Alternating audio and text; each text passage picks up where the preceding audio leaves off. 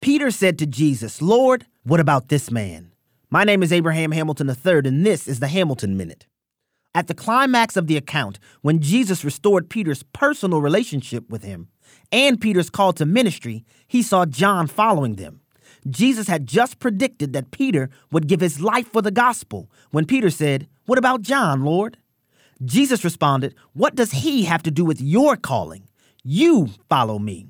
With those words, Jesus hit a consistent flaw of the human condition. We derive value and self-worth by comparing ourselves to other people.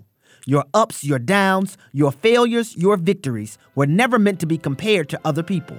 We have been called to serve an audience of one. The only approval you need is His. Listen each weekday from 5 to 6 p.m. Central for the Hamilton Corner with Abraham Hamilton III, public policy analyst for the American Family Association.